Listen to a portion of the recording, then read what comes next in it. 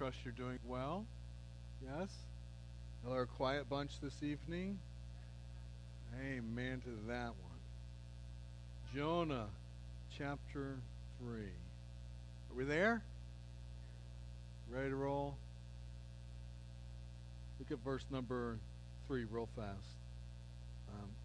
There it says that, so Jonah arose and he went to Nineveh according to the word of the Lord. Now Nineveh was an exceedingly great city. I just want to look at that phrase, exceedingly great city. And then we'll back up to begin verse number 1.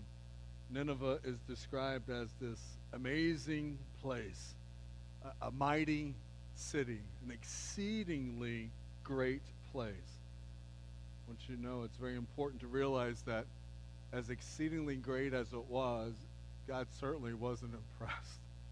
God was not impressed with Nineveh's architecture. God wasn't impressed with Nineveh's culture. God wasn't impressed with Nineveh's military might. I suppose if God was impressed about anything, what God was impressed by was the wickedness of the people. So much so that he devises a plan, and that plan entails sending a prophet to go and to speak to the wickedness and to call out to them, drawing attention to their wickedness.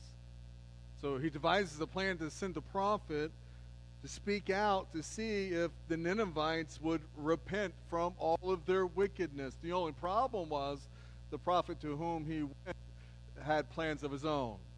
He wasn't too interested in fulfilling that assignment, and he decides to take matters into his own hand, to flee and to escape and to do something else. Now, it's easy for us to look at this account and to think very critical of Jonah and think, man, what was that dude's problem? Why is he so rebellious? Why is he so defiant? Why is he so willing to try to avoid what God is clearly calling him to do? Yet I wonder how many of us are here tonight, sitting amongst us, knowing that God has called you to do something, and yet, as much as you'd hate to, you'd have to admit, I'm Jonah, refusing to do what God has clearly called me to do. Maybe that thing that he's calling you to do is something specific in your life, but you just haven't come around to it. Maybe it's to forgive someone, but you just can't seem to bring yourself to the point of letting it go. Maybe it's a call to share the gospel with a family member, a neighbor, a friend, or even a stranger. Perhaps it's God's calling you to sacrificially meet the need of someone else to whom you know is struggling and is in need, desperate need. Whatever it is, could it be that God has revealed for you to do something for someone, and like Jonah, you're on the run? Tonight, I want us to kind of walk through chapter 3. We're going to discover 3 major truths tonight.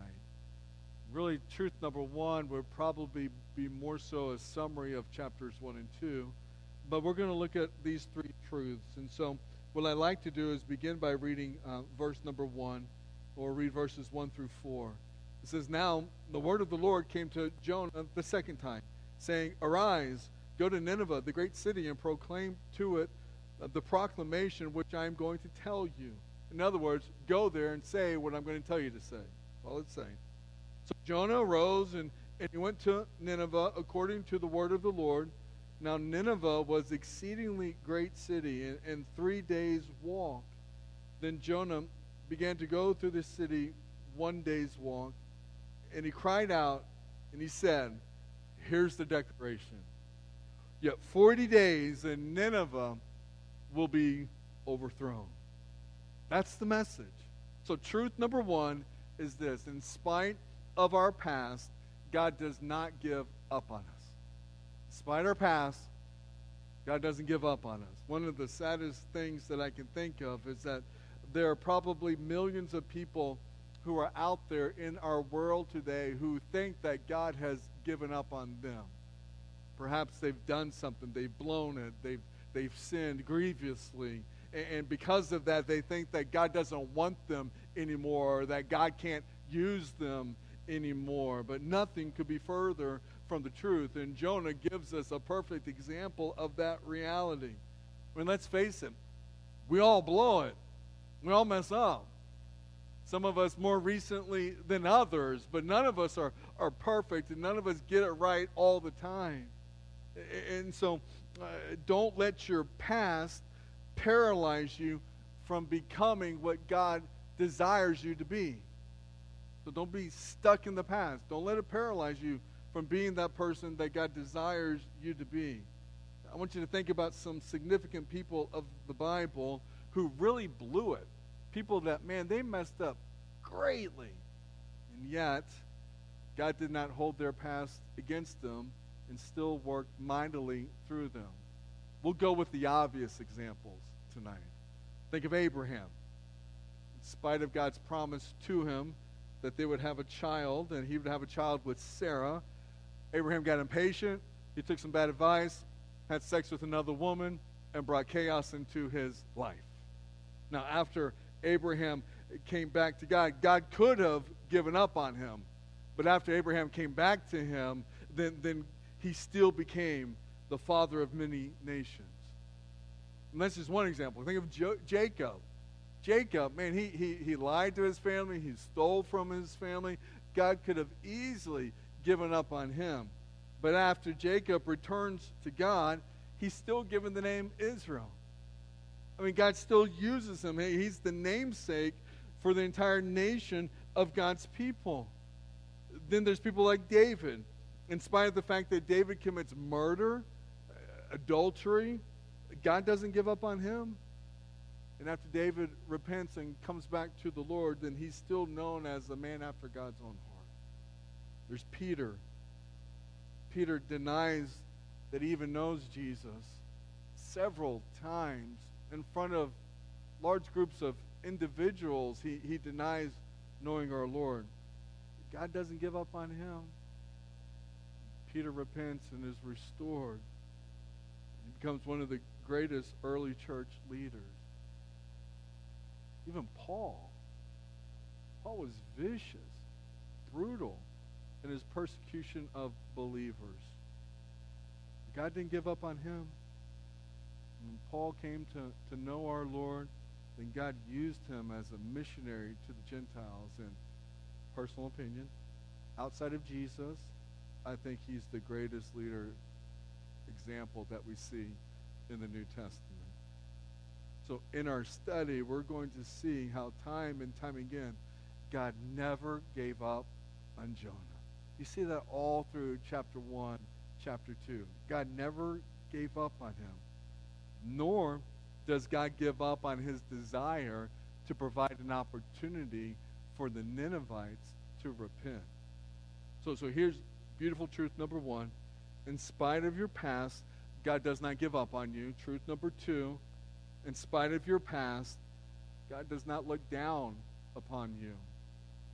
Go back to verses 1 and 2. Now the word of the Lord came to Jonah the second time, saying, Arise, go to Nineveh, the great city, and proclaim to it the proclamation which I am going to tell you. Now, if you didn't know any better, you would have never had known, if you just started picking up in chapter 3, that Jonah was on the run previously. There's no hint of that here. And I think that's beautiful, because I think that's the way that God works. When you return to God after running from him, your past doesn't limit what God can do in your present or in your future. Somebody ought to be like, yeah, amen. Thank you, God, for that truth. The Bible says in Psalm 103, verse number 12, as far as the east is from the west, so far has he removed our transgressions from us. Imagine. Like you read chapter 3, it's like there's no hint of it. God doesn't remind him of his shortcomings. God doesn't say, hey, you blew it before, don't blow it this time. Like if this would have been somebody else sending Jonah out again, then this verse would read much, much differently. Perhaps it would sound something like this. Then the word of the supervisor came to Jonah a second time and say, hey, go to Nineveh to do what I'm going to tell you to do, but don't blow it this time. Or, I mean, imagine if it was so the word of a mother-in-law came to Jonah a second time. I'm not even going to go there. But look at it. There's no mention of Jonah's mistake here. There's no resurfacing of his sin. God looks at Jonah in chapter 3 just like he does in chapter 1. And I find great comfort in knowing that. Because our problem is that we tend to think that God works the way that we would work. That God responds the way that we typically would respond. Like, for example, in workplaces, right? If an employee fails or struggles at their job, then it's very likely that they're going to be disciplined in some manner. Many places have, like, HR reps, or your discipline might be recorded and documented and placed inside of your personnel file, right? And it becomes time for the boss to give consideration to promotions or transfers or raises. Then one of the things that they'll have to consider is an employee's past performances. And so whatever is contained within those personnel files could help or could hinder someone having an opportunity for promotion or achievement in the workplace. But God doesn't do that. When a person returns to the Lord, He doesn't hold back on them because of their past mistakes. Which leads us to our third truth. So in spite of our past, God doesn't give up on us. In spite of your past, God doesn't look down on you. And then number 3, it's not our hearing that pleases God, but it's our obedient response that pleases Him. It's not just hearing it. James talks about that. It's not just hearing the word. It's being obedient to the word. So let's continue. Look at verse number 5. It says, then the people of Nineveh believed in God. And they called a fast, and they put on sackcloth from the greatest to the least of them. When the word reached the king of Nineveh, he arose from his throne, laid aside his robe from him, covered himself with sackcloth, and sat on the ashes. He issued proclamation, and it said, in Nineveh, by decree of the king and his nobles, do not let man, beast, herd, or flock taste the thing. Do not let them eat or drink water, but both man and beast must be covered with sackcloth, and let men call on God earnestly, that each may turn from his wicked way and from the violent which is in his hands. Who knows? God may turn and relent and withdraw his burning anger so that we will not perish. Now, the Ninevites, they believed Jonah's message to repent. They believed his word, and they have a great sense of urgency about themselves. And notice what a miraculous effect the word of God had on their hearts and on their lives. I mean, the king issues a decree. Man, don't eat anything, don't drink anything, mourn, lament, cry out to God. It's a call for confession of sin. Put on sackcloth. And not just people. Did you catch that? The people and the beast. Everything. So those individuals that like to put clothes on their dogs and on their cats and on whatever, I guess there's biblical support for it right here. Because they're clothing everything in sackcloth. I mean, that is mourning to the extreme. But God's word had that effect on them. I mean, if you want to get a picture of just how drastic this turn of events are, then you need to look at other places in Scripture so that you can have a better picture of just how grossly sinful Nineveh was. And so you see Nineveh's rebellion and then repentance. And then I just think it's interesting to put that into comparison about the stubbornness or the unwillingness to repent that the Israelites were demonstrating at this time. So you have the enemies that hear I'm just going to say it, a rather lame message. It's 8 words long. There's no meat there, but it was powerfully effective because that was the word of the Lord spoken through the prophet in order to accomplish what God desired to accomplish from it and stuff. But then the Israelites have prophets after prophets after prophets after prophets after prophets, and there's a stiff-neckedness about them. You can see just how bad the Israelites were at this time when you read in places like Hosea chapter 13. We're not going to read there tonight. And then in, not this Sunday, but 2 weeks from now, when we get to Amos chapter 6, we'll see a better picture of just the rebellion of the Israelites during this time. And so the Israelites, in comparison to the Ninevites, well, they were extremely self-centered. I mean, they had wickedness about themselves as well. They relied more upon their own power, more upon their own strength, they relied more upon their own personal security, or more upon their own possessions than they did trusting and relying upon God. I mean, the poor were so oppressed that it was hard for them to even imagine that God could see their struggle in the midst of the great oppression that they were experiencing. But in comparison to the poor and their oppression, the Israelites at this time, they were reaping material possession, which is a good time to point out that material possession does not always indicate God's blessing upon a person. It could, but it could also indicate the extreme self-centeredness of an individual as well. So material possession isn't always directly linked to God's blessing. Now, to be clear, God holds us accountable for both how we obtain our wealth as well as how we use what we have for his glory and for his honor. So the Israelites had heard many messages from prophets without repenting.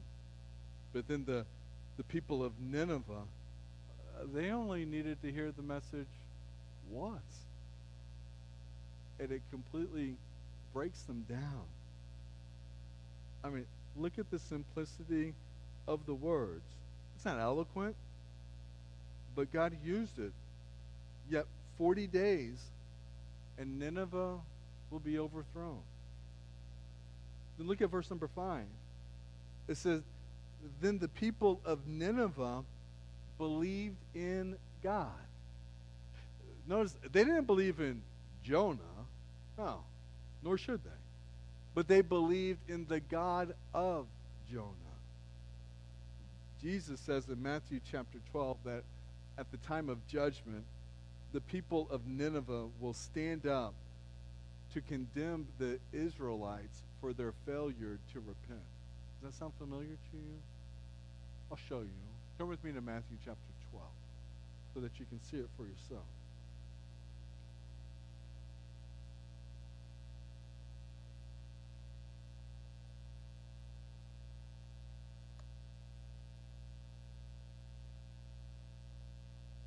Matthew chapter 12, beginning in verse number 38. It says, then some of the scribes and the Pharisees said to him, Teacher, we want to see a sign from you.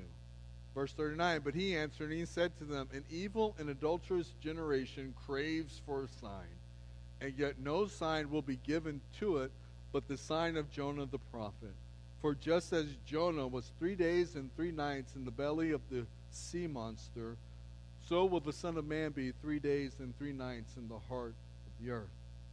The men of Nineveh will stand up with this generation at the judgment and will condemn it because they repented at the preaching of Jonah, and behold, something greater than Jonah is here. And Jesus is right there. And they still experience this stiff-necked rebellion. At the time of the judgment, then the Ninevites who repented, they're going to stand out and speak out words of condemnation for those that fail to listen and to respond appropriately to the word of the Lord. Which is interesting because as soon as we finish the book of Jonah, we're going to go straight into the book of Nahum. Nahum, if you make the connection or not, I'll tell you, is about 100 years after this account. And 100 years later, a generation or so afterwards, the Ninevites have abandoned their confession unto God. And again, have become extremely wicked. And so the word of the Lord is going to come through another prophet, Nahum, but this time the word of the Lord spoken through the prophet is not even an opportunity for repentance. It's a warning that God's going to bring the judgment, and it's going to happen soon. And so that's the journey that we'll go on. But back to Jonah, last verse. And tonight we'll finish rather early. But look at the last verse. Verse number 10. See the response of God. When God saw their deeds and they turned from their wicked way, then God relented concerning the calamity which he had declared that he would bring upon them. And he did not do it. See, it's not our hearing that pleases God. What pleases God is our rightful obedience to his word. We can listen to the word of God all day long. We can talk about the word of God exhaustively. But listening and speaking are insignificant or insufficient. That's better. It's not enough. The word of God must go beyond our ears and penetrate the core of who we are. Because when it penetrates our core, then it will affect everything that we do. And then how we live our lives will be a result of the word of God in us. And so his word is alive and it's active. This isn't some stale reading or some boring stories to work through. No, this has great power to transform our heart and our lives if we'll be willing enough to be disciplined to stay engaged with his word. But a lot of us lack the discipline. I think, I don't have statistics to prove it, just observations after, I don't know, almost more than 25 years of ministry. But I think the majority of believers read their Bibles when they're at church. Doesn't go much beyond that. And I think it surfaces. I mean, you see that sometimes. I don't know, man. Like, how can we be in a same Bible study group for 30 or 40 years and there's no drive to take what we've been studying 30, 40 years and put it into action and reaching strategically to those that are in need? That makes sense? It's like we're good to come around and sit around a table and talk about the Word of God. But that's not enough. Like that's helpful, and we need to have those conversations so that we could, encourage each other. But it's not enough. We got to take the Word of God and we got to rightfully apply it to who we are and how we live. And so, I think sometimes we just, it's going to sound weird coming from a pastor, but I think sometimes we just do too many Bible studies.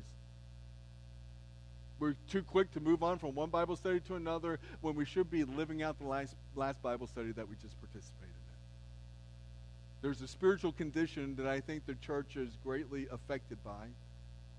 I would call it spiritual constipation. All you do is take in, you take in, you take in. You go from this service to that service, this Bible study to that Bible study. You just take in, you take in, you take in, you take in, you take in, and you never serve, and you never give. Well, you do that with food, you get a problem. I think the church, spiritually constipated, might be a pretty good word picture for what many believers are experiencing right now. So we take in God's word. We allow it to correct who we are. We allow it to build us up, to give us the confidence that we need so that we can do what God has called us to do, so that we can be who God calls us and expects us to be. What pleases God is when we rightfully obey his calling and his word. Is there some area in your life tonight that you're struggling with? You know that God's calling you to do something, but you're just living in rebellion to that. I can't tell you what it is. I mean, you know. You know. The question is, how much longer are you going to be like Jonah and be on the run? May you experience freedom. Freedom. May you have joy in serving God and doing what he has called you to do. May you trust that God actually knows what he's doing. And if he has a plan for you, that he's calling you to step into an area of ministry, an act of service, a word to be shared, a gift to be given, whatever it is, if God is leading you to do something, then trust him. Trust him. He's got you. He's got you. Let's pray. Father, I pray that we would trust you with all that we have. Father, I pray that those just wouldn't be words that we say, but it truly would be a reflection on how we live our lives. God, create within us a hunger for your word. God, create within us an understanding of who you call us to be and what you call us to do. And God, may we have the courage and the confidence to walk in obedience to your word. God, may we no longer be more influenced by outside voices, but may we be greatly influenced by your word. So God, help us tonight. May we stop running from what you've called us to do. May we stop looking like Jonah, and may we just repent, confess our sins for what they are, and then return to you to live a life of rightful obedience. And God, may you be glorified in and through our lives. God, help us. Help us to love you more. Help us to love one another more. Help us to be open and honest about who we are, what we're struggling with, what we're dealing with. Help us to trust each other. Father, should someone come to us and begin to open up about their lives, about their struggle, then may we have the character to hold those things in confidence and not to be gossips or anything like that, but to truly pray for our brother or sister, to encourage them, to do whatever is necessary to walk alongside them in their time of struggle and need. God, may we all celebrate together. Father, if you should bless us with another day to live, I pray that we will rest well tonight and that we'll be anxious and excited to share your love, share Jesus, share the message of salvation to anyone that will listen to us. So God, I pray that you'll be with us now. In Christ's name I pray.